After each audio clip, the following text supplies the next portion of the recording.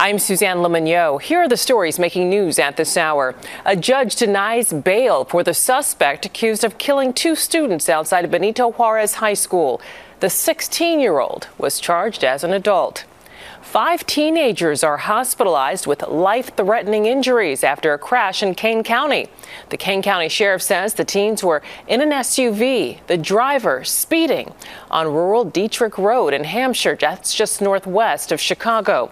The SUV left the road and slammed into a tree. All of the victims are either 15 or 16 years old. It's not clear what caused that SUV to veer off the road. Weather today, sunny skies, a high of 52 degrees. Join us on CBS 2 or CBSChicago.com for news updates around the clock.